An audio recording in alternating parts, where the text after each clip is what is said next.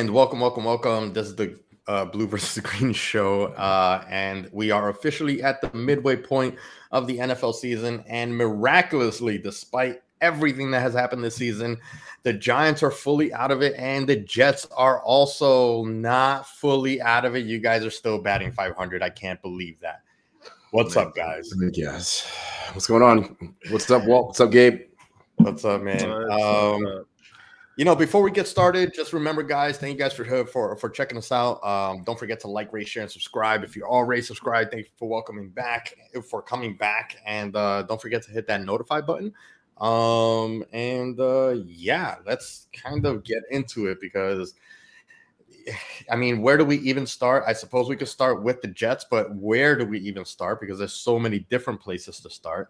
I know that all of us have been I think all of us have been trying to not chat so much to save it for the episode, but it's almost like it's impossible not to.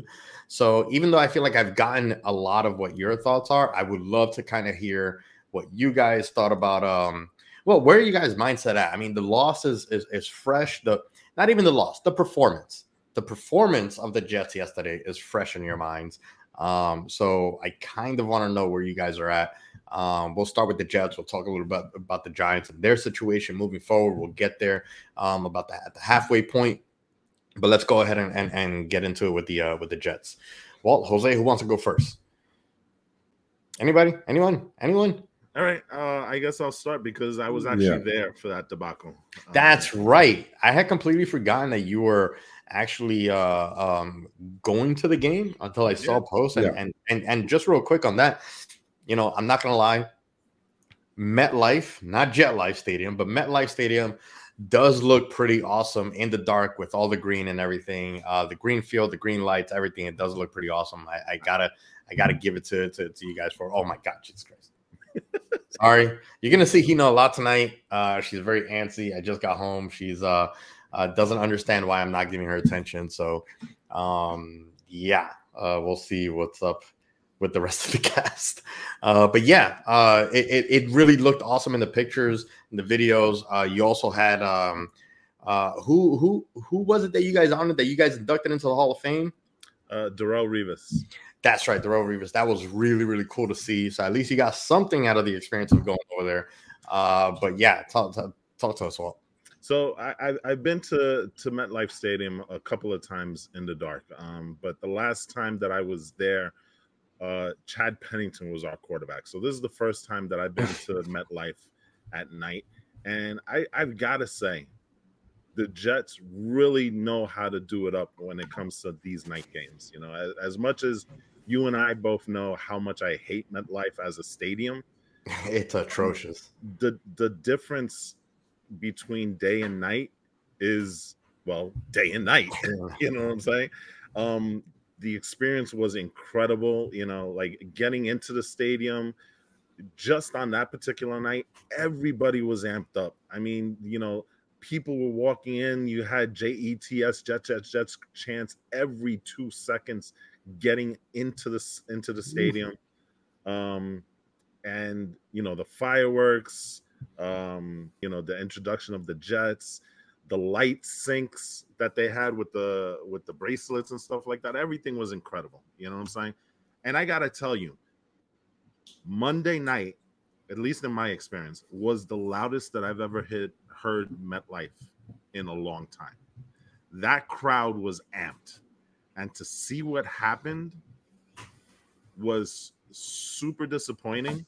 And it actually took away, in my mind, the Hall of Fame ring ceremony for Darrelle Revis, because going into halftime, everybody just left their seat.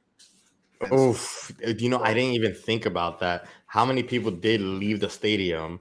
Well, they didn't leave the stadium, but they left their seats because they were like, you know what? I need a break from this crap. You know what I'm saying? I guess so. And that's what happened. And so, listen, I even left because I'm like, I can't sit here and watch this team, and I can't sit here for the next 15 minutes just thinking about what I just saw.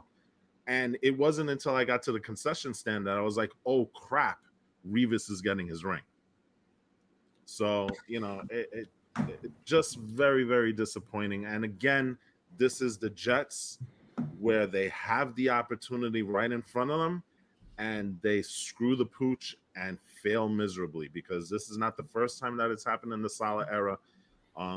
We've had opportunities before where we've had the opportunity to show that we belong, and then we don't do it. So, that's where I'm coming from. Getting home at 1:30 in the morning after watching that, I'm like, why? That's got to be a little brutal. Yeah, so it is what it is, man. It is what it is. Jose? Yeah. Jose, did you see the game? I know that sometimes you aren't able to watch the games, but being it's Monday Night Football. Yeah. Mm-hmm. You did get to see it from the beginning to end. Yeah, we have a YouTube TV. We share a YouTube TV account with our in-laws. And so we watched the game, and I had guests. I had a fan of the Green Bay Packers, a friend from Wisconsin, A-Rod supporter, and a couple of friends from New York. My fan Lyle, Vikings fan. We actually saw the Vikings play the Falcons at Mercedes-Benz Stadium on Sunday. So we got our own football in. We got a lot of football in this weekend as well. Mm-hmm. And my good friend other good friend, was visiting as well. He's more of a Chiefs fan, but whatever. It is what it is. I did get to see the game, right? And the defense once again stood up. They weren't even any serious first half issues or anything that you could point at that you could say the defense didn't keep the team in or didn't play that perfect 85 Bears defense that they've been promising. We made another elite top 10 quarterback look like a Pee Wee League football player. Herbert, for all the crap that's been talked about him in big games this season, he's another high-level quarterback that we held him to 136 yards, I think, of passing in this game, something ridiculously low. One of the worst games of the season. But yeah, there are going to be too many things to be said about the offense, and I'm going to start in a lot of different places. But I think that besides the role of Joe Douglas in all of this, because I think a lot of us we're going to both get a chance to talk about our general managers, I think, a little bit today. Besides the role of Joe Douglas in all of this, Saleh's starting to lose me.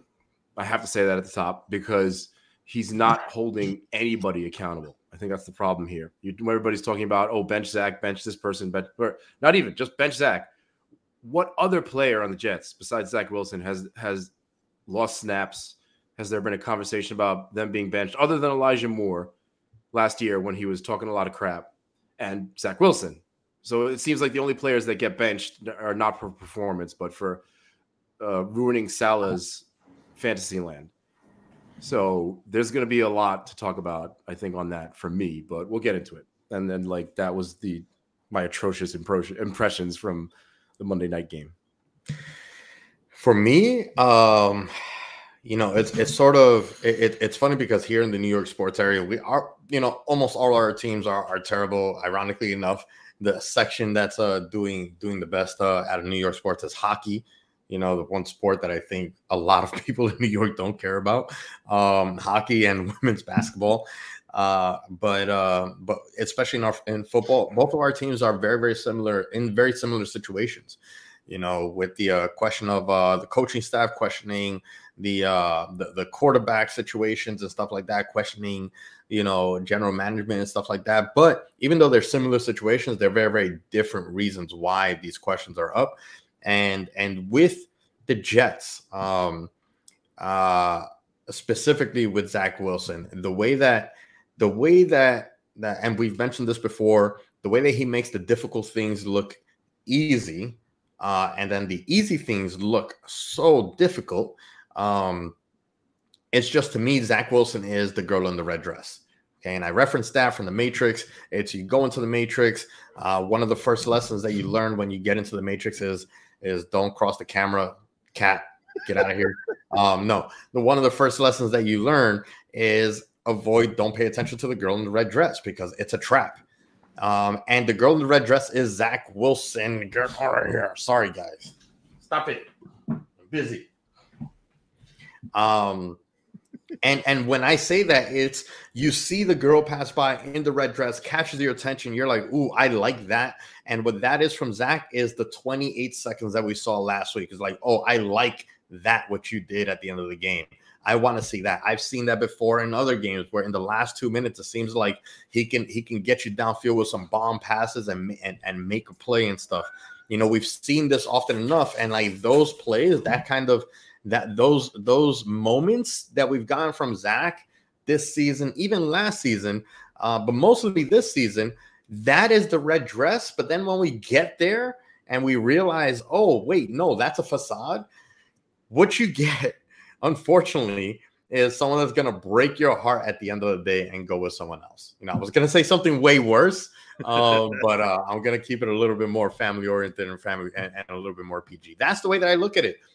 Zach Wilson is just, he does enough to kind of make you believe. And it's funny because I'm a Giants fan, but hearing this from a lot of other diehard, longtime Jets fans, what's the thing that we hear? It's this team makes you believe just to rip your heart out, you know? And this is kind of that situation. Zach Wilson does enough to make you believe to then rip your heart out. And it's not just Zach Wilson. That's the other thing too. I know that I mentioned just Zach Wilson with the specific game. It's not just Zach Wilson. It's Zach Wilson. I would say it's equally on the coaching staff. And we have like a lot of hits, a lot of misses on the offense in general. It's an atrocious offense. They're playing 2 to 3 levels below the defense that you guys have. It's unfair to the defense that you guys are putting out there. But all of it really is kind of a little bit of a snowball effect. It's a matter of where's that snowball starting from? Is it starting from the coaching? Is it starting from the quarterback? Or is it starting from somewhere else? I think that it's starting from the quarterback. And then it's a small snowball that the coaching is now turning into a really, really big one very, very fast. So that being said, I mean, I said, you know, there's not much to talk about the game. There aren't any really, really, you know, glaring things that are positive to talk about. So, you know, we figured instead of going through like the regular format where we kind of go detailing like, you know, quarterback play, coaching play, offense, defense, so on and so forth, result of the game, we're just going to open it up. Yeah. So, what are you, Jose, you had your hand up. Oh, okay. Oh no, go ahead, Walt. Go ahead, Walt. No, I'm gonna just gesturing in frustration. Yeah, I'm just gonna say something real quick because it's kind of leaping off what Gabe was saying before. It's like, you know, we look at the quarterback. So here's the progression that I have in terms of my mind when it comes to the Jets right now. You know, if you're looking at the offense, well, who do you look at? You look at the quarterback. Do you trust them? No. Okay, so then let's move to the next one. If it's not the quarterback, then do you go to your wide receivers? Do you trust them? No. Okay, so then let's move on to the next. If it's not the wide receivers, then do you trust the offensive line? No, you don't. So let's keep going. If it's not the offensive line, are you going to trust the coaching staff to scheme up something to make this offense work? The answer is no. So on multiple levels, this offense is historically bad. And again, it's not Zach. I think we've already said that, but Zach is part of the problem. You know, this is a multifaceted, multi-layered problem that the Jets have. You can't trust the quarterback. You can't trust the offensive line. You have one wide receiver that you can trust. You have a running back that can't get free because of the fact that the defense is going to, you know, focus on the quarterback. I mean, on the running back and not give him any chance because they don't care about the quarterback. They know they're not worried about the quarterback. And you have a coaching staff, Hackett, that is not doing anything to scheme these guys open. Listen, and Jose, you have firsthand knowledge of this. Joshua Dobbs walked into the room without knowing a single person's name, with no practice, and he found a way to make that offense work. No snap counts. We've been dealing with this with 2 hours of reviewing the playbook, I think, on the Friday before with the coach. How is it that a guy can walk off the street and play well, but yet We have Zach 3 years into this experiment, and he still can't throw it, and be reliable like that. You know what I'm saying? That's the problem that I have. And again, Zach has shown improvement. He actually looks like a quarterback this year. But the fact of the matter is, for the last 3 years, the Jets have been 30 and below in offense, and that has to start somewhere. And he's got to take some of the blame for this. I got thoughts on that, and I'll get to that. But Jose, your thoughts on overall, and as well as Walt's comments. So I'm going to start with the coaching on this one, because obviously the conversation this week has been bench Zach all over New York sports media, and one of the few people that actually this week, we're talking about 24 hours. Yeah, 24 hours. But this week, this been a long new 24 hours, man. This new NFL football week. One of the few people that agrees with me, though, that is a complete overreaction, because let's be honest, who the hell are you going to play? Tim Boyle? You really think we're going to get something much better out of Tim Boyle? We're going to get a lot better out of Trevor Siemian? I'm not talking about whether or not they understand the offense or not. I'm talking about Tim Boyle was, I think, 2 for 8 with the Bears last year, were 33 yards and 2 interceptions in the only passes that he's ever thrown. Whatever, you could say he hasn't had enough experience. But I have to start with the coaching here, because like I said at the top of the episode, if you look at it and you really start to look at it from a coaching perspective, first of all, Tiki agrees with me that this is more of an early year for Zach Wilson. I think you've kind of tacitly agreed with me yourself, Gabe, that this is an early season, less a third year for Zach Wilson and maybe a second year, or in Tiki's estimation, he calls this his rookie year. But you look at how this team is coached in terms of personnel, right? That starts with the head coach. We've talked about this a million times. When things go wrong, when you have a quarterback who's actually doing better than he has over the last few years, and every metric points to that, and you see a running back in Dalvin Cook who can't gain a yard unless you give him some volume, when you have an Izzy Abanikanda, you have a Michael Carter that can fill that position. Why is there no talk about benching Dalvin Cook? When you see an Alan Lazard, who is a receiver that I really like, actually, because as a number 3 option, he's a great receiver at giving you the emergency option, right? He breaks his routes. He runs towards the quarterback. He gives you that ability to kind of get a catch there, all right? But he's also the worst second wide receiver option in the league. Why has there been no talk about getting him fewer snaps? In fact, why has he gotten more snaps each and every single week as he's continued to struggle, when he has only 30 more receiving yards than he does penalty yards, 71 to 41? Okay. Why does Randall Cobb get any snaps? Why do we not? Well, with the offensive line, we're talking about injuries, but when you're talking about earlier in the season, when Becton was struggling, when Turner was struggling, when Laken Tomlinson was struggling, why was there no talk about benching them then? Why is there no talk about benching or moving anybody anywhere to other than Zach Wilson on this team? And I have to say it again. I was talking with my friend earlier today about Mecole Hardman, who the Jets just traded right back to the Chiefs without any fanfare, without giving him any plays really to chew on. The first thing he does when he returns to Kansas City is score a touchdown. What has he done after? It doesn't matter. Nothing. Doesn't matter. But He's done more than any other Jets wide receiver with 1 touchdown. But if he went to KC, right, you would imagine that he's going to do something. He's done absolutely jack shit since he's been there. He's got the 1 point, and that's it. So think about one thing. Again, you have a speed receiver like that. We talked about this. You have something that can actually take away the focus from the constantly double teamed Garrett Wilson. Lazard ain't going to do it.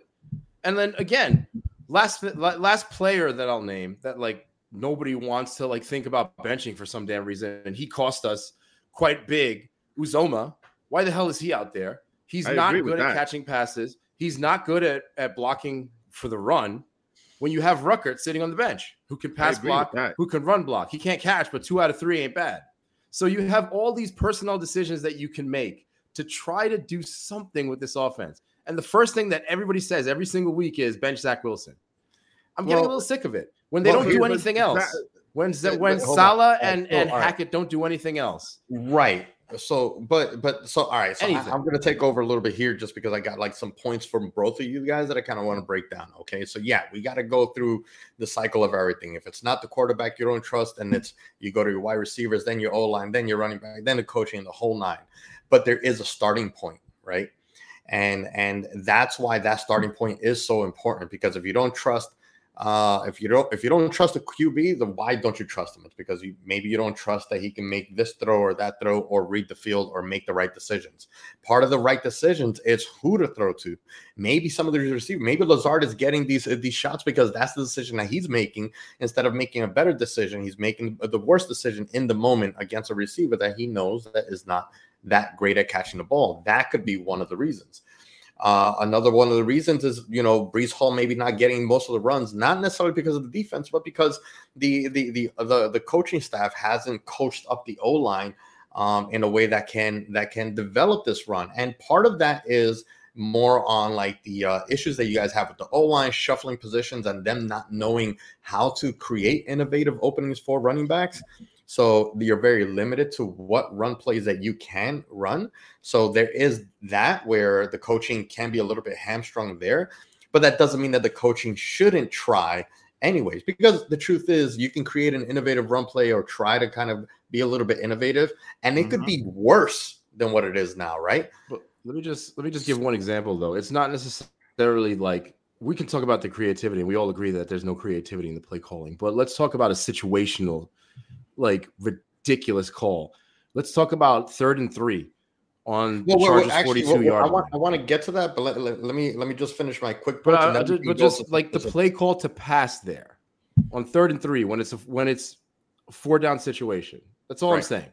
It's just stuff like that. Go ahead and continue, because I want to get into more detail with things like that later. But like, that's just a quick example. So again, that's what I'm saying. Like I understand the play calling is not good, but a lot of the play calling could be because of, for example, I don't trust let's just say if I'm an OC that doesn't trust that my O-line can create the hole for the running back to go, then that's where you get the decision to throw the ball. Now, I'm not saying that that's not a good option or even an excuse. It's the situation that he's dealt with, and it's his fault or their fault, the coaching staff's fault, for not addressing that as an issue.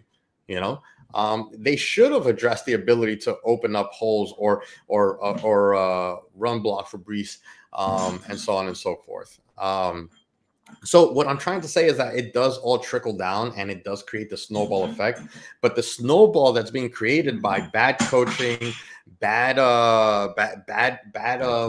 play by a lot of the offense, whether it's wide receivers, O-linemen, and so on and so forth. The discipline on the O-line is absolutely horrendous. A lot of that can be attributed to the coaching, but that also kind of starts, I think, with bad decision making in the QB. And the reason and going to the point of like, why don't you bench so and so and so and so and so and so, is because I understand, like, yeah, let's not give this person more snaps, or let's not involve this person in the play and stuff like that. But these are all options. Whereas, Zach is the one option, right? A good QB can make the easy pass. For example, the pass to there was a really easy pass to Uzomah that Zach just tried to make look pretty and whatever after breaking free from the tackle. Right? Uzomah was standing there completely free, no one around him. He just needs to just lob it right over to his chest, and he makes that catch. Instead, he makes the pass really hard for Uzomah to catch, and he doesn't pull it in, because Uzomah's not that guy to make the kind of play. But that wasn't the kind of pass that needed to be that kind of catch either.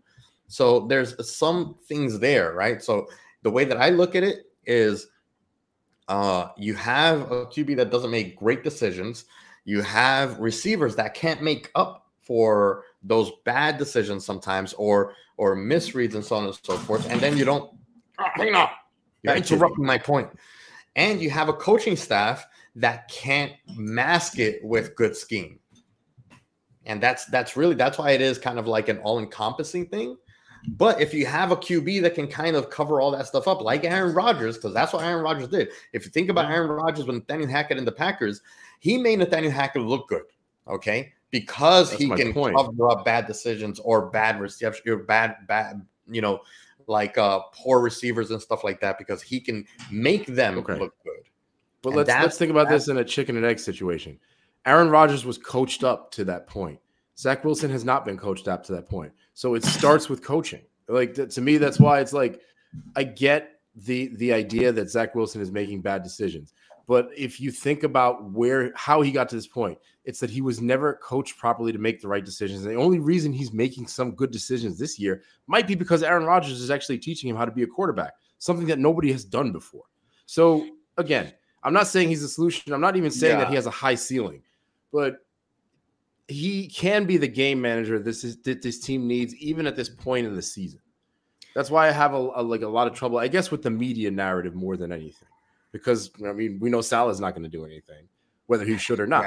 Yeah. I mean, I would love to talk a little bit about Salah, you know. Hold on, let me give you my best Salah impression. This is his coaching style, okay? Oh, that quarterback isn't doing the right play. Maybe I should tell him to do something, or maybe I should just do this. Stairs.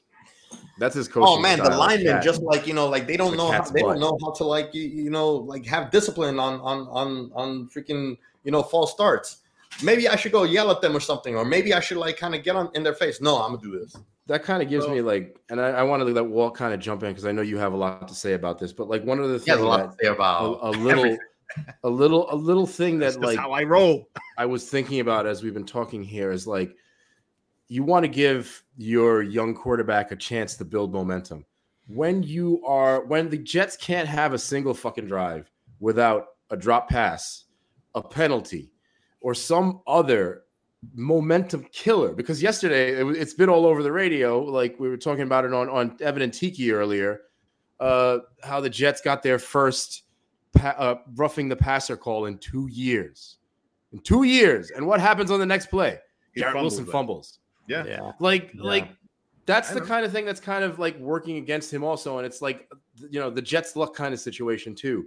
And it affects the quarterback in ways that it really shouldn't. It affects the quarterback that might be a little bit further along if it weren't for those little moments of Jets luck. But I'm sorry, Will, go ahead. I know you have. No, but listen, I totally agree with everything that you guys are saying. I'm not disputing anything. I will say this: Dalvin Cook 7 snaps last game. So they're finally starting to shrink. Randall Cobb hasn't played in like 3 weeks. So there is some accountability here. You know what I'm saying? And now it's taking a long fucking time to do it, right? But the fact remains is that you're seeing that they're slowly phasing out these non-starters for them. It has to happen. Zoma's next. Lazard. It has Zoma is next. It has to be Allen Lazard. Allen Lazard is number 1 in the NFL at 20% drop rate. And like you said, he's close to having more penalty yards in the last couple of weeks than he had yards caught. Okay. And in terms of, I was just like you with Lazard when they signed him. I didn't think that he was a quote unquote Rodgers pick. I thought he was a pick that fit the need for the Jets because he's something that we didn't have. We had it in Denzel Mims, but Denzel Mims didn't work out. He was a guy that was supposed to be. He's 6 foot, 6'6". He's 6'5", 6'5", 6'6", yeah. Yeah, he's a guy that's supposed to be a red zone threat. And yesterday, he couldn't even jump up for a ball and fight for a ball with these contested catches. He is not even doing that, which was the sole reason. There was one catch it was a sideline route. I can't remember whether it was the first or second quarter. And it was a contested catch. Fine. Go after the ball. Jump after the ball. He literally just jumped up, tried to do this, and then allowed the corner to come around him and knock the ball out. That is not what you do to help your quarterback, okay? That being said, I've said this from before. I know that this is not a Zach issue, but at the same time, it is a Zach issue. Because the fact of the matter is that, and I hate to go back to this, right? And that I was never a huge fan of him. But when Mike White was in, that offense looked competent. When freaking Josh Johnson was in a couple of years ago, he threw for 300 freaking yards. Why can't Zach do that? And it's the same play calling, it's the same coaching staff, but yet when we bring in other quarterbacks, they look like they're competent. When we bring in Zach, we have him holding onto the ball, okay? And 8 sacks this week, all of them were because he held the ball on. And because each of the sacks came with 2.5 seconds of held time, 6 of them, he held the ball for more than 4 seconds. So those were sacks that were inflicted by Zach himself. Now, again, you can make the claim you can say that, hey, nobody was open. And again, now that goes back to the coaching staff. And I almost feel bad for the offensive line because you know what? If you're holding the ball for 4 seconds, how the hell are you supposed to keep these guys off of him, right? So this is all a conflagration of shit that's going on that side of the ball. Now that's why I say Sorry. No, the word conflagration and shit right after is like I feel like you conflated a couple extra words there. There you go, right? But here's my point, okay? And we understand Boyle is a crap quarterback, and we understand that Simeon is basically a tree stuck in mud when it comes to a quarterback. But you know what? They're professional quarterbacks, and I'm not saying that they're going to go out and throw for 300 yards, but maybe, just maybe, we have a little competence on that side of the ball where even the coaching staff will say, you know what, we can do some things with this guy. The biggest thing that I have with this coaching staff when it comes to Zach, they know that they have an athletic quarterback that has good legs, that can run and throw out of the pocket, and they do none of it. None of it. So, yes, it's not Zach, but yes, it is Zach. I have a question that I'll pose to both of you, but I'll pose it to Jose first. Being with that, I know, Jose, that you're super against, sitting him to play the other quarterbacks because you just, what are they going to do that Zach isn't doing? Part of the thing for me is that, that's kind of the point, that they're not going to, it's not going to be any worse. It's not going to hurt. It doesn't hurt to try because it may not be better. Okay. But it's not going to be worse than what we've seen. And for me, my thing is that, I know that like when we opened up the show, I said that like, there's a lot of similarities between the situation between the Giants and the Jets with their question of the quarterback.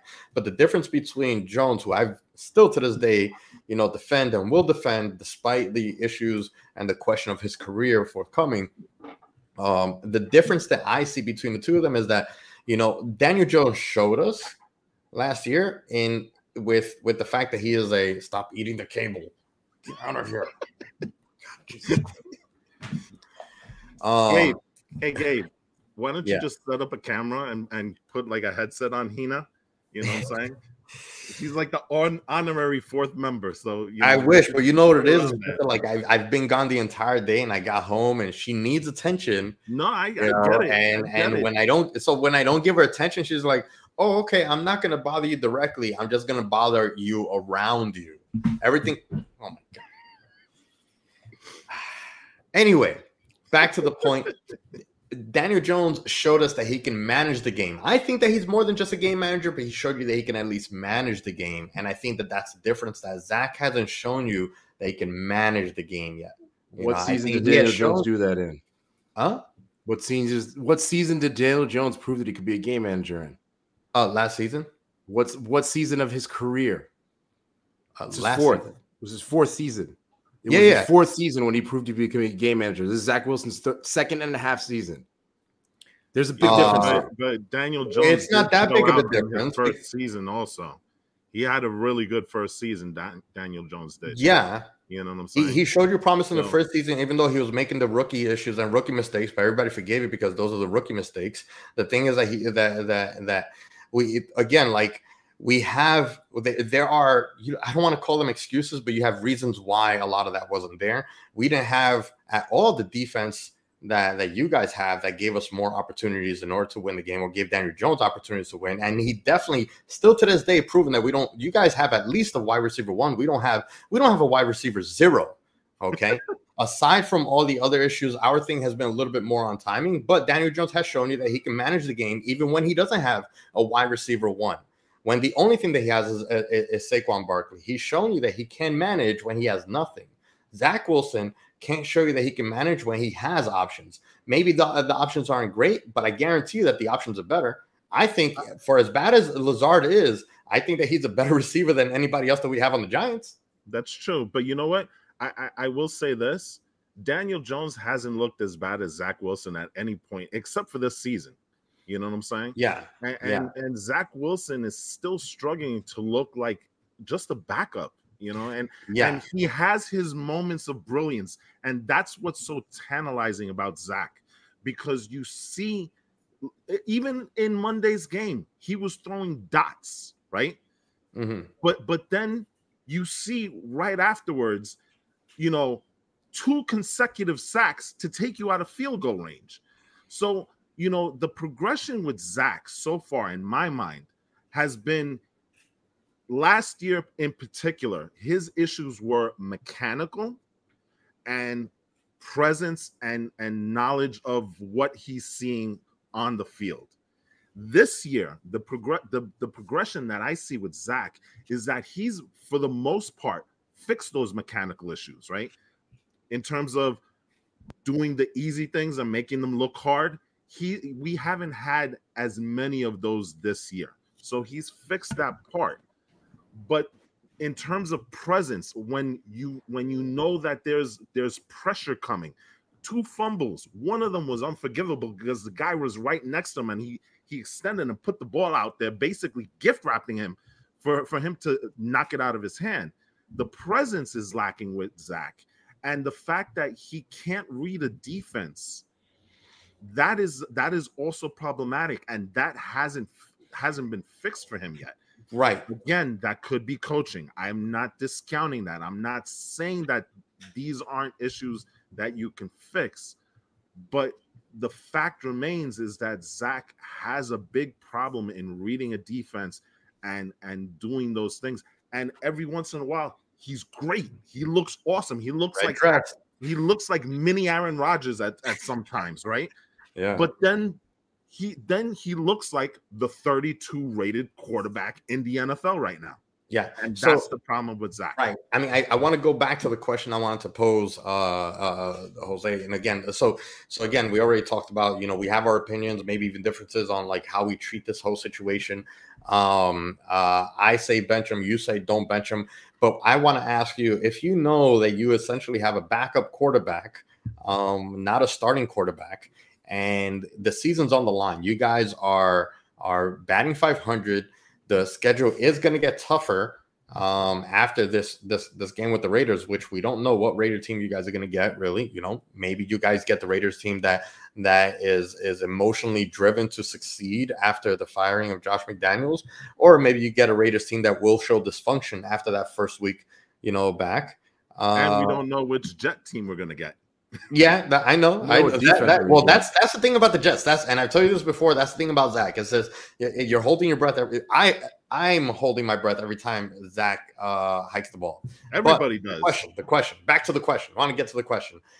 What do you do to win the Raiders game differently this Sunday if it's not benching Zach? You throw Ibanez out there. You threw some 12 personnel with Ruckert. You actually try something other than throwing the ball either in the flat or some double hitch or like deep progression, or that 3rd and 12 play where the receiver had an option between a fly pattern and a slant on one side, and there was only one other receiver to throw to on 3rd and 12 who had a fly pattern and a running back who was doing a hitch. You do more than that, but again, like I said, you lean on the Ruckert, Breece Hall, Ibanez game plan. You get Carter in there involved on some flats, some play actions. You might actually be able to do something. The defense is getting to a point where it's not really playing that badly in the first half. No, they picked it up. The defense actually played phenomenal. You guys got to they held the entire team to 191 yards. The defense was fantastic. Here's where I will give a concession to people who want to bench Zach. You are starting Zach this week in my mind. You have to start him. Whether this was like the game a few weeks ago. I think we were talking about this. It was either the Denver game or the game before. Oh, wait, like at halftime you bench him? At halftime you bench him. If he's not doing well, then you have a reason to do so. But if you say to this kid again, this is his second year mentally, and you don't have anybody else. You don't have anybody besides Aaron Rodgers, a 39, then probably 40-year-old quarterback coming back, right? You don't have anybody. You don't have other options. We didn't sign anybody. We didn't even take the brilliant idea that the Vikings took to sign Dobbs for a 6th-round draft pick. Which is something we could have done, right? Man. That's you know Carson Wentz signed today, right? He went to the Rams. Yeah, but I don't know if you want Wentz. I don't know that you want Wentz. Listen, at this point, but if you're it doesn't matter. Did we even kick the tires on Dobbs? That's all I'm saying. We could have been like, hey, like you don't need him anymore. And if they said 6th-round draft pick, you could have had Dobbs. You could have had Wentz. You could have had what's that guy's name? The guy from Indy. Richardson? Doesn't matter. I think what you're trying to say is that you could have had anybody but Zach. But that's what I mean, because you look like at make an effort on to get somebody if you're gonna if you're that's already in the past. There's no you guys can't do anything about it. Trade deadline is over, and that's actually going to lead into my final point that I wanted to bring up. But before I get there, I do want to know what you think you would do in the situation. You need to win this game against the Raiders to have a chance at winning. You win against the Raiders and you win against the Bills going into Buffalo. 5-4 going into Buffalo. Well, 5-4 going into Buffalo is a pretty good situation, also. Right. If you're 4-5 going into Buffalo, and Buffalo maybe they're probably going to be banged up. They have one of the latest bye weeks in the game, but they might be coming back looking for revenge after losing to you guys. So there's that element too.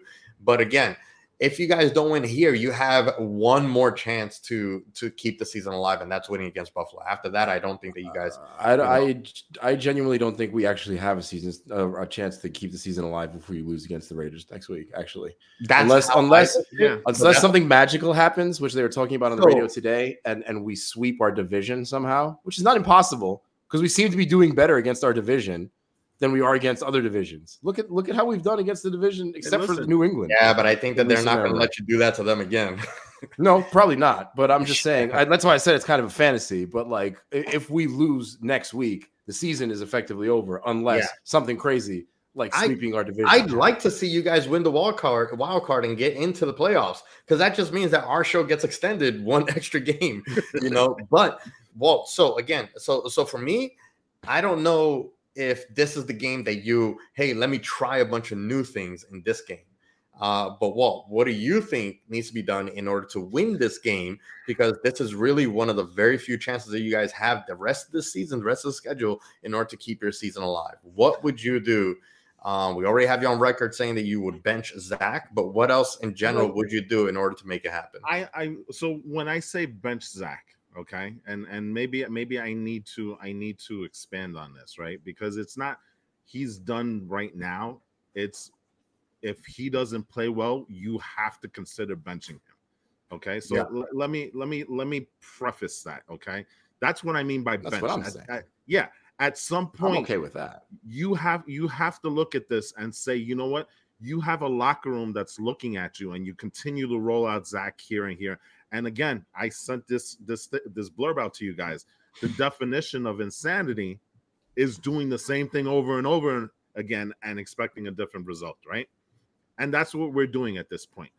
Now, I kind of disagree with going away from these flat things, from throwing these flat passes and these screen passes and things like that, because the fact of the matter is the Jets right now do not have a running game. And so you're going to have to find ways to get Hall involved. Just running them up the middle 2 and 3 for 2 and 3 yards a pop. That's not Hall's game.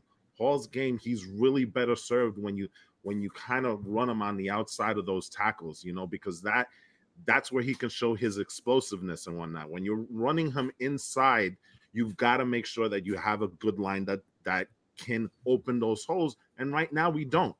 So again, going back to coaching, you're pounding Hall on the interior of the line. You're only getting 2 or 3 yards a pop. That's not going to cut it. So you're going to have to find creative ways to get him involved, because right now him, aside from Garrett, he's your most explosive player on offense, right? So you do have to keep the screen game going with him. You gotta hit him in the flats. You gotta find a way to get him, because that truly is supplanting the running game that you don't have right now. Okay, that's the first thing. The second thing, I agree with you. Abanikanda needs to start playing. Now, from what I understand, the reason that he's not playing is that he's having difficulties in the blocking game, which is huge if he's going to be back there with Zach. And he's having difficulty with the playbook. Okay, that's my understanding. Whether it's true or not, who knows? But there is a reason why he's not playing. Okay, we need to free Abanikanda. We need to free Izzy. I say try it anyway. Who cares? Yeah, exactly. Right? Because you know what? At this point, it's kind Again, of the Dobbs same thing didn't with know the Zach. playbook. It can't be any worse, right? And you seem to know the Yeah, it playbook can't in be the any worse, preseason. yeah. It can't be any When he worse. was busting runs all over the place. Uzama needs to be benched. Zama needs to be benched. Oh my God. Ruckert, A, is a better route runner. He's got better hands, but He most caught a importantly, pass. he's a better Yes, sir. blocker. And again, that On both helps sides. with Zach and the running game. Those are things that need to be done. I don't understand why we can't see this for what it is. And again, I keep saying this, and I keep saying this over and over again. You got to get Zach out in space, man. When that guy is rolling out to his right, when he's rolling out to his left, some of his best passes on Monday were him rolling out. I don't understand the naked boot, but you can pull a guard and you can pull a tight end to kind of run with him so he has time to make these decisions while he's out there. Those are the things that I think that you can do with the Raiders. Now, it's frustrating because the Chargers, this was the game that I thought that Zach could kind of be, he could get himself well on this. Bad pass defense. You couldn't do it.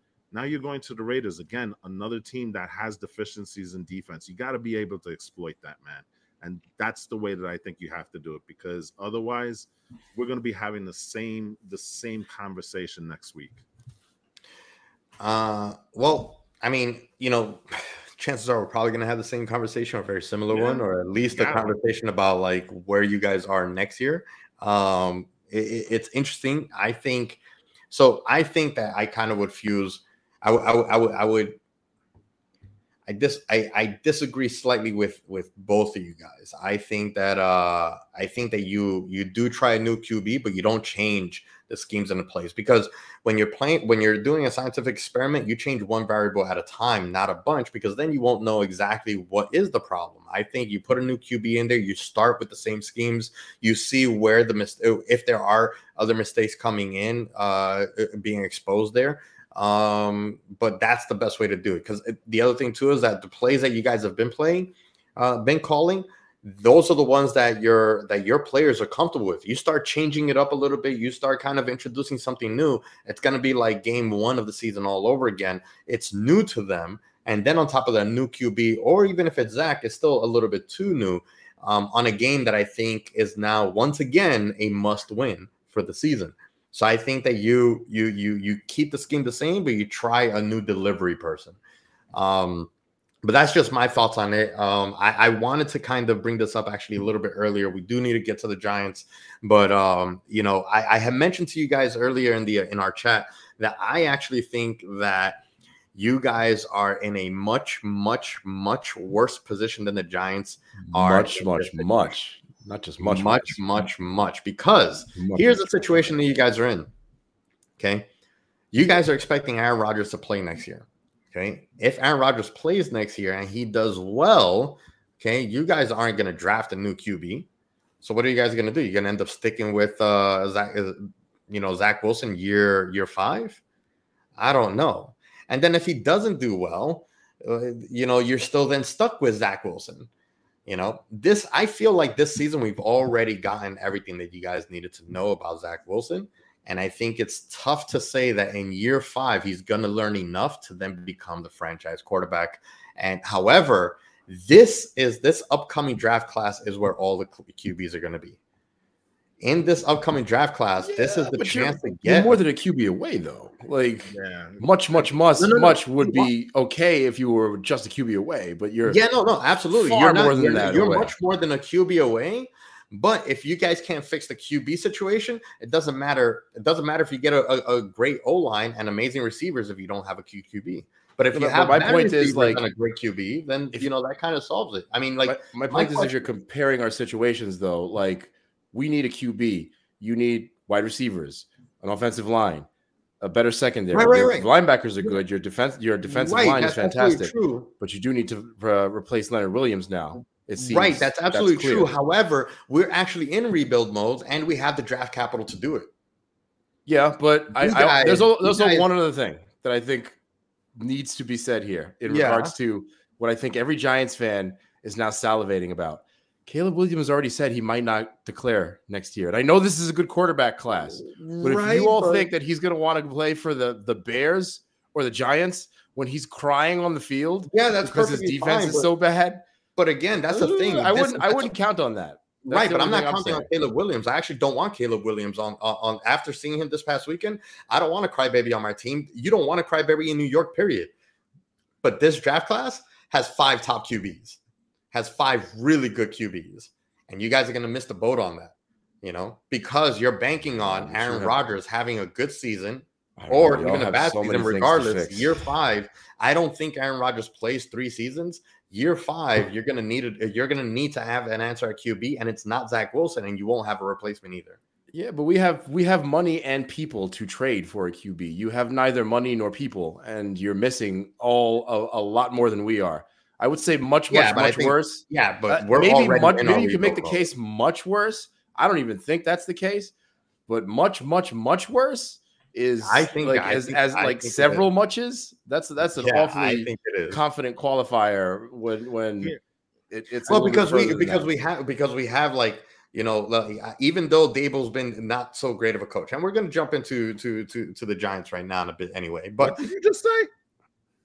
Yeah, Daboll has not been great this season. Wow. Yeah, Daboll has not been great, but that all comes with context. Just like with the Jets, Zach Wilson has not been great, but it all comes with context. Daboll has not been great, but Daboll has a proven track record, 25 years in coaching experience, that has the reputation of being a great coach despite this season. No, he doesn't. That I disagree. He has one season. He has 1 year. No. I understand head coaching. Stop. Offensive coordinator and defensive coordinator experience. I'm sorry, we have seen that does not translate to good coaching at all. And I will make this point. Just let me make this point. McDaniel. I'm gonna shit on Salah for a second here because as we see, when your team's coach has the personality of a defensive coach, but he is not able to instill discipline, it's still a problem. I think. And we can get into this. You have a great offensive coach, quite obviously. That's what he's done for many, many years, and he worked with Josh Allen. But I think he has some of the same discipline issues.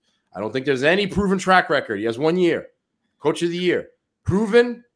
No, great coach 1 year, fantastic. Yes, but proven no. The NFL football field is littered with spectacular coordinators who couldn't cut it as a head coach. Yeah, I think Daboll's our offensive coordinator. I think there's a very, very different situation here. Daboll and Shane did not get to pick their QB, and they're about to get their chance to pick the QB. And I think that this is really the start of that. This is the start of their thing. They're going to be able to pick the QB based on what they like to see, what they're going to see, and how they feel like they can develop the QB. And this is where I say that Daboll has had a lot of experience in coaching in general over the years, where I think that he's going to know how to develop a QB. This year notwithstanding, okay. Okay, sure. Remains to be seen. But that doesn't. But still, I said offensively, he's a great coach. I'm agreeing with you. I think offensively and as a quarterbacks coach, he's great. I'm agreeing with you. I'm not saying remains to be seen.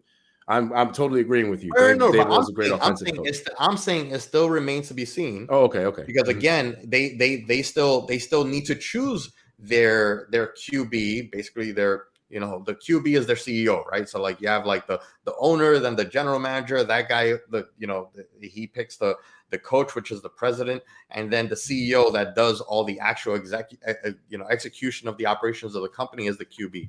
They still haven't had a chance to pick the CEO of their company, and they're about to do that now. So really, this is you can almost say that this 2-year experiment, which unfortunately has crash and burn in an unlikely way with Daniel Jones' ACL injury, which in my opinion, does spell the end of the. And I guess I'm getting into my rant. I'll give you guys a chance to get into your New York Giants rant as well. This does spell the end, I think, of Daniel Jones's career, at least as a Giant. I personally think. I think possibly even for the best. Some people just dealt with a shit hand. And even though I still defend Daniel Jones because I've seen plenty enough to consider him a good quarterback, just maybe the wrong time, maybe the wrong team, the wrong everything. We've seen Daniel Jones put it together often enough where if he had more time to kind of develop with the right synergy, I think that you could see, a really good, fruitful career. But unfortunately, I think that it's being cut short. And this might be the football gods cutting it short just to put him and us Giants fans out of our misery. Because, we didn't even get a chance to evaluate. Like, I think everybody can agree that if this was the season to evaluate Daniel Jones, not a single person has gotten a chance to evaluate him before he was taken out of the evaluation period. And I think that that now that the question has been answered for us, there is a little bit of a sigh of relief on my end, where in a way I can stop having to defend Daniel Jones, which I still think, I would still rightfully defend Daniel Jones. But now we can move on, and now we can say, okay, if Joe Schoen and Dable pick the next QB, now we can really hold them accountable and be like, all right, you got your chance to pick your quarterback and develop this team. Now let's see what you do. I think that being that, I like Joe Schoen a lot as a GM personally. If they get to pick their QB, they're getting a chance to pick it out of the best draft class in a generation. And you have no excuses after the fact, at this point. But I think all signs are pointing to us being us getting a chance to rebuild at the right time. What do you guys think? Okay, so I'll go real quick, and I'll say I think that there's an opportunity here. I think the problem still is that you're going to draft from a class of 5 NFL caliber quarterbacks, none of which are going to be on their feet for more than 3 seconds at any point next season. So what the hell difference does it make if you can't keep any of them on their feet? And some quarterbacks might do better under the circumstances, but nobody's going to win under these circumstances. So, I mean, it's really difficult to figure out what to do with Daniel Jones at this point too, because like you said, I think he's a good quarterback. I think one of the interesting things about him is, so my Vikings fan friend came by, like I said, this season, and a little bit of bitterness, I think. His point is that the Vikings got Daniel Jones paid last year. And if you think about it, he's not entirely wrong, because they gave him a playoff game. They gave him a playoff win. I mean, got him paid. Gave the Giants a playoff win? They gave it to him? No, you know what I'm saying. Like the Vikings lost to Daniel Jones. It's a little bit of bitterness, like I said, but they did kind of get him paid because they played a shitty game in a situation where they were actually a pretty darn good team and completely got out coached and outclassed by the Giants last year.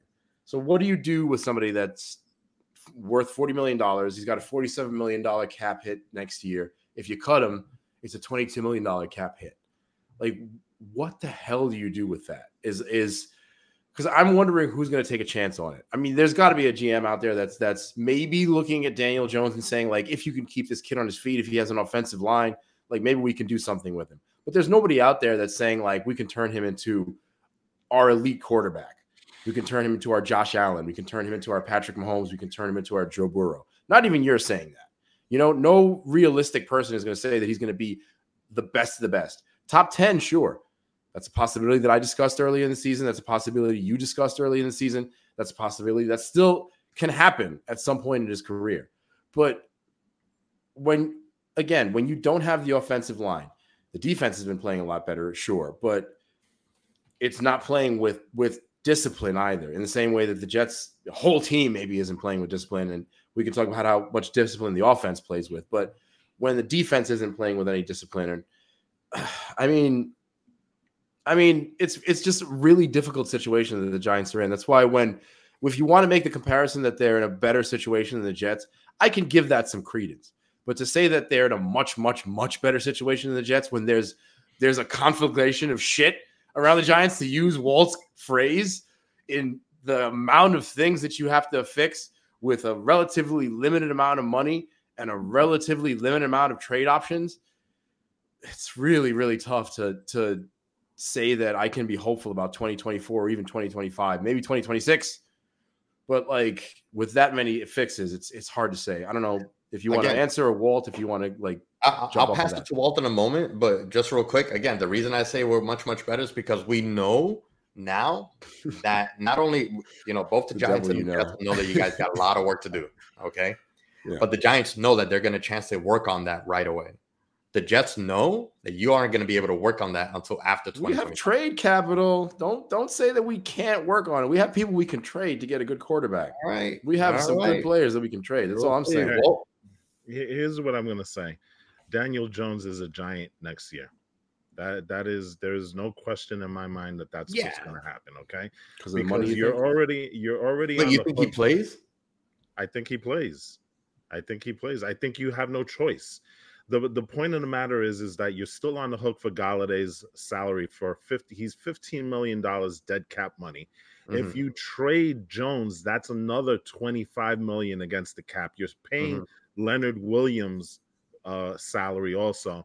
You can't have that much cap money and then expect to. Isn't Leonard Williams a free agent? Okay, he could be, but my point is this: you can't have that much dead cap money and think that you're going to be able to sign anybody. You're going to be able to compete next year. So you have to have an incredible draft, right? Exactly, and I don't foresee that either. So. The point that I'm kind of making is Daniel Jones is here for at least another year. Okay. So that being said, I agree with Jose's opinion that you're going to go and get one of these quarterbacks in the draft. You don't want to play him next year. So that works well because you have DJ there. Mm-hmm. Let him take the damage and stuff, quite frankly. You know what I'm saying? I know it sounds horrible the way that I'm saying it. But you know what? It gives your young quarterback time to kind of see what's going on and stuff. And it also gives you time to build that offensive line for him so that in 2025, when he does start, at least he's not running for his freaking life the way Daniel Jones has. So we'll pay Daniel Jones about $500,000 a sack taken. Right, exactly. So DJ is here for next year. Guy. You can go out and draft that quarterback that you need. And you know what? I'm going to agree with you, Gabe, because I think that, you know what? The Giants, in some weird fetishy type of way, you guys are in a better position than the Jets are, because let's look at what the Jets are right now. The Jets are a team that has a backup quarterback who's supposed to be that was their former number 2 pick in the draft. You don't trust him. You have a 40-year-old quarterback that's coming back from injury. How long can you expect him to be well? You have a defense that's good enough that in spite of the offense has you at 500 and has done it for the last couple of years. So you're not going to be drafting high either. So, with all these, and that's exactly my point. You guys aren't drafting high at all. And to top it all off, at some point, these young kids are going to look at the landscape of the NFL, and they're going to say, so Sauce Gardner is going to look at it and say, why am I still on the Jets if that offense can't help me win? Why is Breece Hall going to stay here? Why is Garrett Wilson going to stay here? Yeah, so the Jets are actually you can't even get rid of Hackett because you're going to piss off A-Rod. So, if you look at the Jets, and I know we're talking Giants, and I'm going to pivot back to that.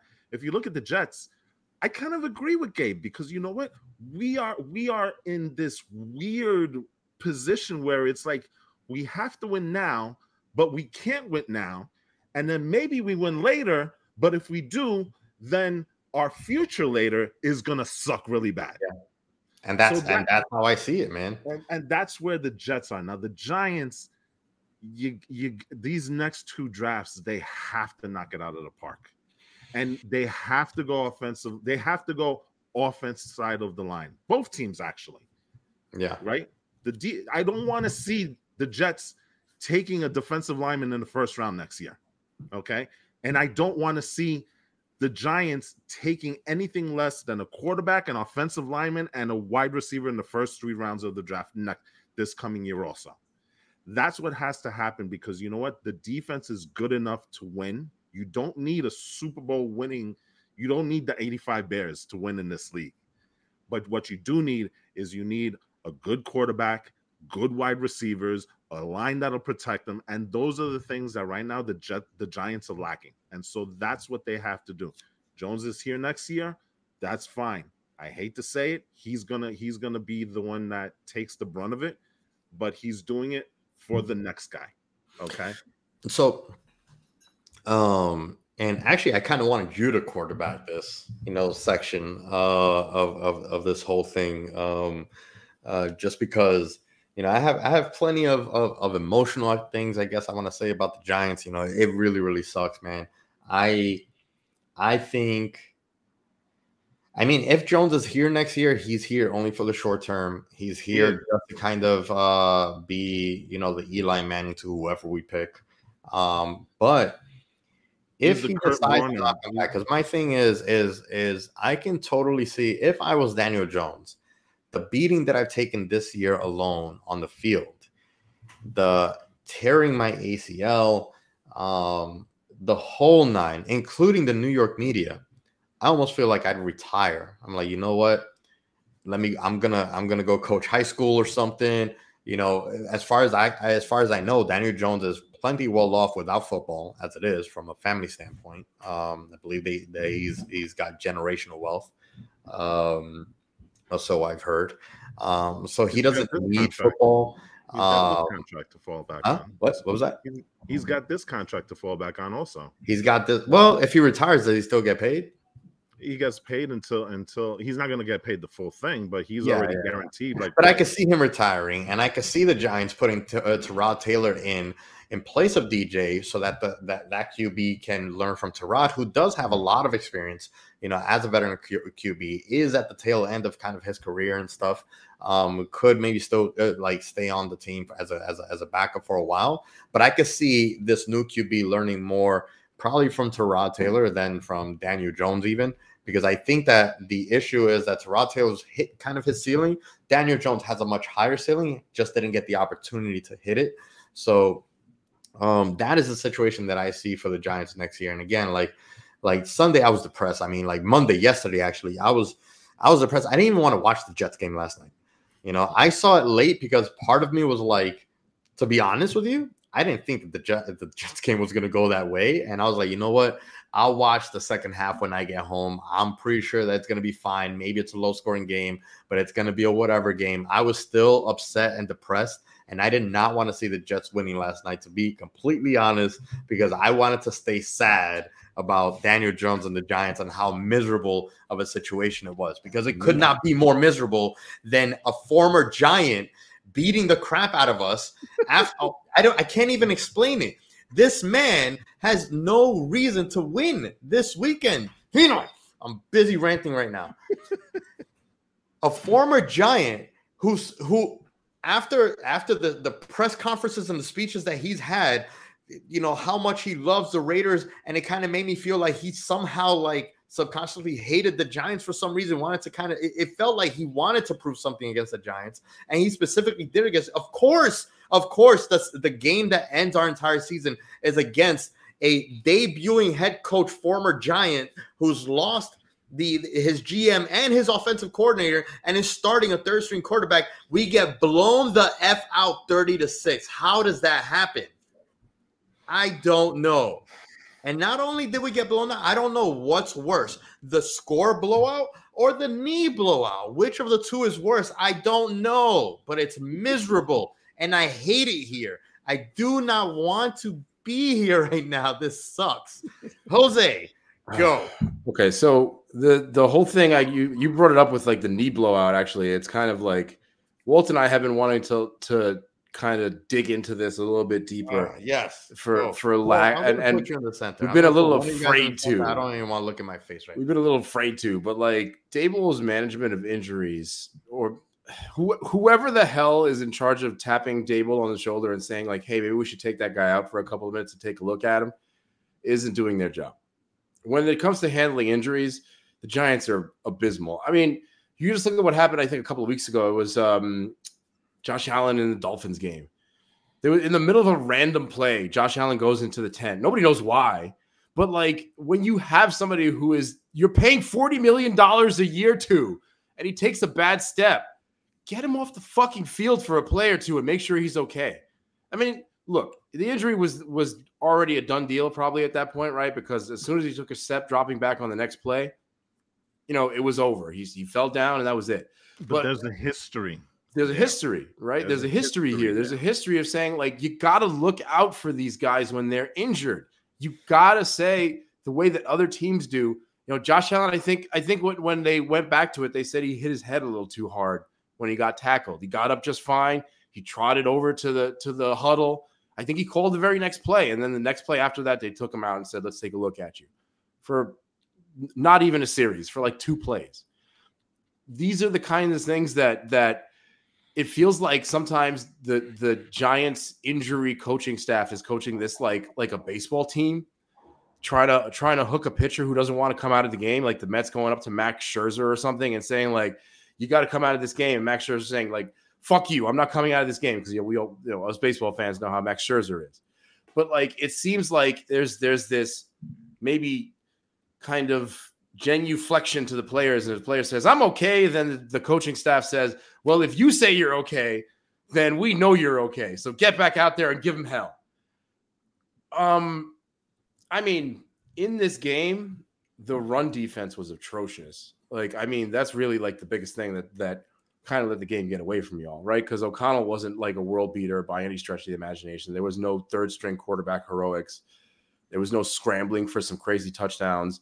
It was the run game was able to open up in a way the Giants don't really allow it to that often, and in a way that the Raiders don't really run at all this season. I don't know where the hell the defense was from the last 3 weeks. I don't know. I mean, again, it was kind of like a similar situation to the Jets too. The Giants have done this, right? They play piss poor in the first half, and in some second halves this year, at least the defense has gotten their shit together, which kind of happened again yesterday, although, you know, the Raiders were also trading field for clock at a certain point in the game with the Giants as well. But I mean, it was also, in a way, I said this yesterday, and I'll turn this over to Walter, whoever wants to respond to that.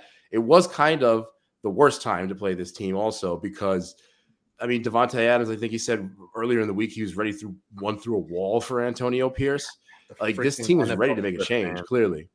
I mean, did we post the rumor that about the meeting on the I think it was confirmed, actually. I know what you're talking about. It was kind of confirmed. Yeah. It's also like Antonio Pierce himself confirmed it. The way what you're referencing, and I don't know if you've read or heard of it, but it's Antonio Pierce has said that there was a meeting where everybody got a chance to kind of like divulge what they felt was wrong and this, that, and the other. It was kind of like an open door meeting, you could say. And Antonio Pierce said, he gave his points and whatnot, and he said, "Oh, we're not, we're not believing the plays, we're not believing this, that, and the third." And Antonio Pierce had brought up the Patriots, the Giants. When they won the Super Bowl against the Patriots, and they're like, well, we didn't have like the best team compared to the Patriots, but look, what we needed to do was believe in ourselves and fight and play like we believe in ourselves. Look what happened? We beat the Patriots, and I think it was after everybody left that Josh McDaniels ripped into Pierce and said, "Never talk bad about the Patriots again."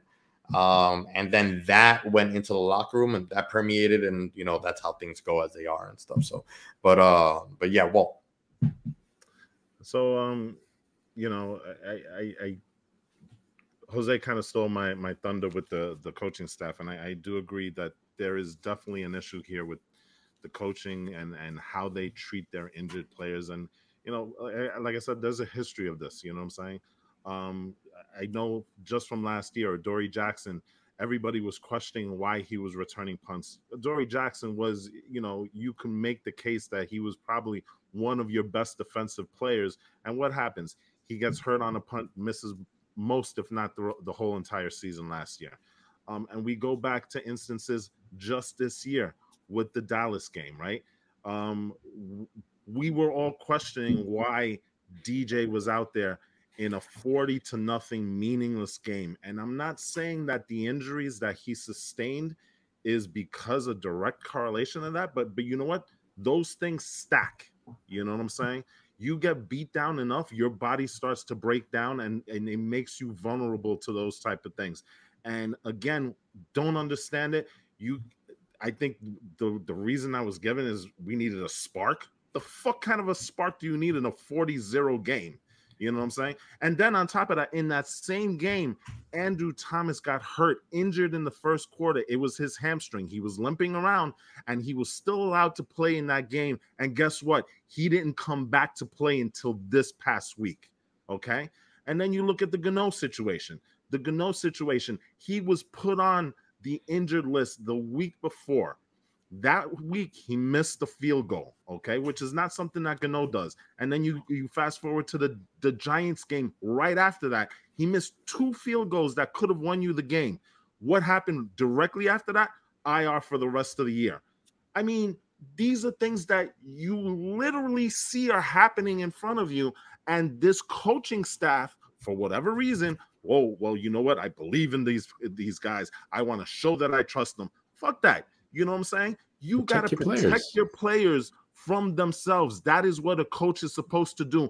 And Daboll or his medical staff, I don't know who to blame, but there's somebody out there that's not doing that for them. And it's costing the Giants games. Now, I'll go back players. To the yeah, exactly. Great players. And I can probably give you more instances. Those are the ones that are in my head right now. The Giants this is what the Giants are. They're not a good team. Okay. I think the illusion of 7-2 last year kind of masked the fact that this is not a good team, because they went 2-5-1 after that. And I asked the question at the beginning of the season, and I asked it which is the team that we're getting? It's clearly not the 7-2 team. I think that we can kind of agree that was more a mirage. That was more a symptom of Daboll coming out there and, getting this team rah mood and stuff like that. What you're seeing now is, I think, what the Giants truly are. They're a flawed team that has a very good defense that can improve on the defensive side, and they have issues on the offense. Doesn't that sound familiar in New York? So I think what happens here is that the Giants need to not blow it up, but they need to start stacking these things. The coaching staff needs to learn better. And I'm not putting this on Daboll, because he is still a young coach. He's still learning the ropes on being a head coach, which is fine. He needs to get better. And that's just the frankness of it. So, Mike Kafka is probably a guy that you do not keep anymore. You got to get another OC, because it doesn't look like that's working out either, especially when Daboll is taking away the play calling duties from him mid-season. So those are the things that I look at the Giants and I say these are the things that they need to improve on before we can start putting them back up there into the contending category, Well, so just I kind of want to, talk a little bit about I you know what, I'm gonna concede, your points, both of your points on the coaching and Daboll and some of the decision making with injuries. I think a lot of this stuff can be, on hindsight, you make certain things. I can understand the whole, hey, we're already losing this game. I just want to make, I'm looking for a spark. In the context of the very first game, in the context of the very first game, I can see why that's the mindset. Hey, let's get something going so we can take that into next week and build on it. Okay. 8 weeks later, I can see how it's that was meaningless, but that's only after the fact. I think in the moment, mindset in the moment, does kind of come into play. But I'll concede that, with the track record of the injuries, what you should have learned throughout the season, okay, you should have made some adjustments in season.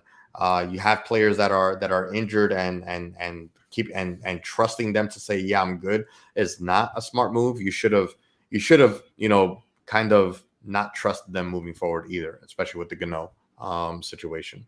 But the analogy, I disagree that they are a mirage. I think it's not that they're a mirage. I think that what it was is that Joe Schoen and Daboll came in and they inherited an okay car, a decent car, bare bones, maybe a Honda Civic, DX.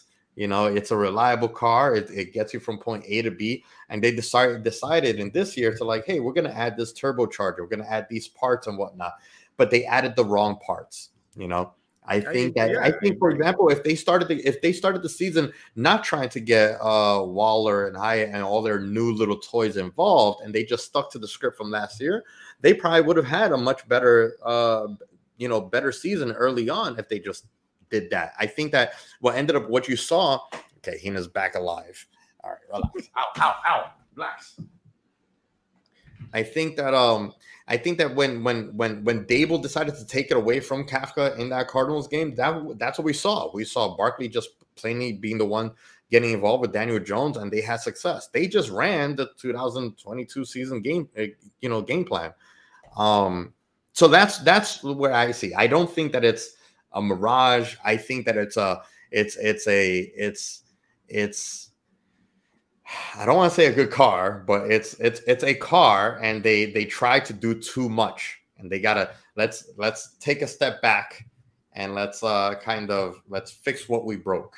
Is the situation, in my opinion. They remind me a lot. They broke Daniel Jones. They broke Daniel Jones. They broke Gano. They broke Andrew Thomas. They broke everything.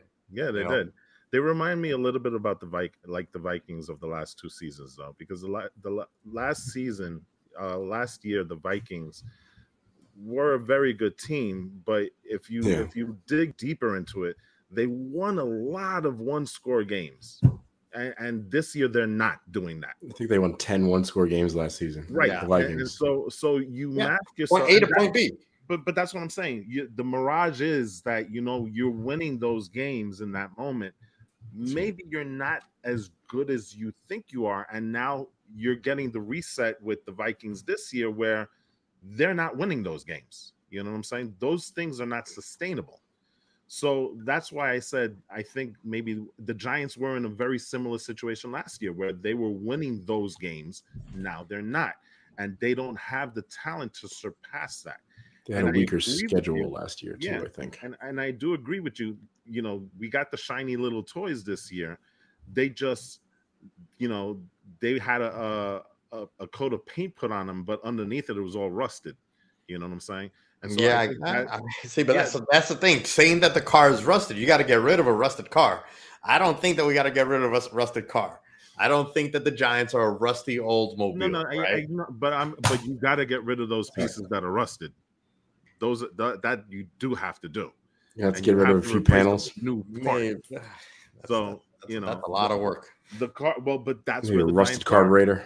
That's where the Giants are. It's a lot of work that needs to be done. Yeah, So it is what it is. It's unfortunate that the New York football season is come down to this. What a fun episode. Big hearts. Can I just say one last thing? Love. Yeah. Be careful. No. I'm gonna go back to the Jets. Is that a heart? And I'm gonna say, the Jets last year, what were we saying? We needed a just competent quarterback play, right? Yeah. If we had that, if we scored a little bit more, we'd be better. This year, we're actually worse than last year in terms of scoring, in terms of offense. Yeah, I'll leave it at that. Yeah. So. All right. Well, I guess there's not much that we can say or do left. The Giants, we got the Cowboys next Giants. Week. Oh my God, we got the Cowboys next. I really, really just want to not show up for that game. we'll see what happens. We'll see if we have any predictions for that game. So nah, let's just move on. I mean, you know what? yeah. What are predictions at this point? You have DeVito playing quarterback, and the Jets are going to roll out Zach in Allegiant Okay. Stadium. What about the over/under at least? I'll leave that to you guys. 38.5 on the Cowboys game. That's going to be the over. No, I'm good on any predictions with the Giants. The only thing I care about, I just want them to come out healthy. Like, I honestly, from the bottom of my heart, like, some of these players I don't even like care for, but the way that we've been physically beat up this season, I just want them to come out healthy. For the love of God, please, Saquon, don't get hurt. Okay. Because there's no reason. Predictions for this weekend then: Giants and Cowboys, Jets and Raiders. Stay alive. Yeah, and for the Giants, please no 40-0 games anymore with the Cowboys. Let's not do that, please. We don't even have a kicker. Well, you have two. I mean, that's the funny thing, right? We had 2 kickers. Look at that. We just, it's funny. We got 2 kickers, and instead of going for any field goals, even though they're meaningless, we decided to go on it on 4th down every single time after DJ went out. That's how much trust the Giants have in the new kicking team. It was just like, you know what? We're just gonna go on 4th. It doesn't even matter. I would have at least gone for a kick. It's like, hey, let me see what you got. Use this as a practice session. Nope. They're like, they don't even trust the kicker. So we don't have kickers. We don't have QBs. We don't have anything. Okay. So my prediction is that we get absolutely blown out by the Cowboys. I hope that they take it easy on us. I hope Micah Parsons takes it easy on us, because he's actually a good ass dude, and he cares. He even cared about Daniel Jones. Even though he was sacking the crap out of him, or rather the Cowboys were sacking the crap out of him. But as far as the Jets go, I think that you guys do not win this game. I think Antonio Pierce is actually the real deal. The way that he's talking, the way that he's carrying himself, the way that the players are talking about him, man, I think that dude O'Connell, he played like a veteran quarterback, managing the game in a tremendous way. Like, he was very quick, kept it real simple, getting the ball out of his hands in less than 2 seconds every single time. I mean, that was, you beat a shitty team in the Giants. The Jets are kind of a shitty team right now. So they just need to do exactly what they did last week. Yeah, but they're not going to be able to do that defensively. I think for the Jets Raiders, I think you're going to be looking at a 5-3 game. Oh, come on. I think this game is going to be another one of these shield your eyes because you don't want to look at this game type of deal. You know what I'm saying? Because I can totally see. I can totally see. So bad. I can totally see the defense harassing O'Connell, a rookie quarterback, and just nothing going on that side. But I also see Zach Wilson and that offense doing absolutely. Listen, I wouldn't even doubt if it's a 0-0 tie, to be quite honest at this point. I don't know, man. You seen Crosby? You think Crosby isn't dying to hit Zach? Like Micah Parsons and Crosby, because they're both beasts. But Micah Parsons at least feels bad. Crosby, he revels in it. But that's what I'm saying. That's why I think this game is going to be crap, because I think both defenses are really going to run the show. You know what I'm saying? These offenses aren't going to do anything on Sunday night. You know, I do think that that'll be a little bit different, especially being that it's Sunday night. So I'm afraid for your Giants. I'll put it that way. I'm not going to give you a prediction. I'm equally as afraid. I don't even want to watch the Giants. I might not watch the game and just go back because I don't want to deal with the heartbreak. I just want to see how bad we're losing, how bad we lost, and look at the injury report, and I'll base my judgment on the game off. Do those 10-minute highlight packages that YouTube does. The NFL does on YouTube, where it's just like, okay, we're not giving you the whole game, we'll just do some of the game. You know? So, what do you think, Jose? Giants at Cowboys, 16.5-point favorites. The Cowboys are. Do they cover that? I mean, question. They're gonna cover that. They're gonna hit the over. Jets are 1-point favorites against the Chargers, or excuse me, against the Raiders in Las Vegas. That's kind of surprising, don't you think? I mean, yeah, I mean, sometimes when the home team gets that little bit of advantage, right? They're going to be like 3-point favorites a lot of times, even if they're a bad team. But I mean, oh man, 1-point favorites. I think the Jets can win this game. I think the Raiders are still worse than the Chargers. I mean, it's a 1-point spread. They cover it, I say. Jesus Christ, by what? Beat anybody. Field goal? Yeah, the Jets can beat anybody, but the Jets could lose to anybody also. I mean, it's clear that the running game is going to be it. The running game is it. So, you know what? I'm just going to say the Jets are going to win, but I think it's going to be another under. It's going to be less than 36 points combined. I definitely don't think the Raiders are going to score 30 points. It's not happening. But I don't know how we're going to score more than 12. So, Jets win. Cowboys win. Blowout. Giants, Cowboys. Awful.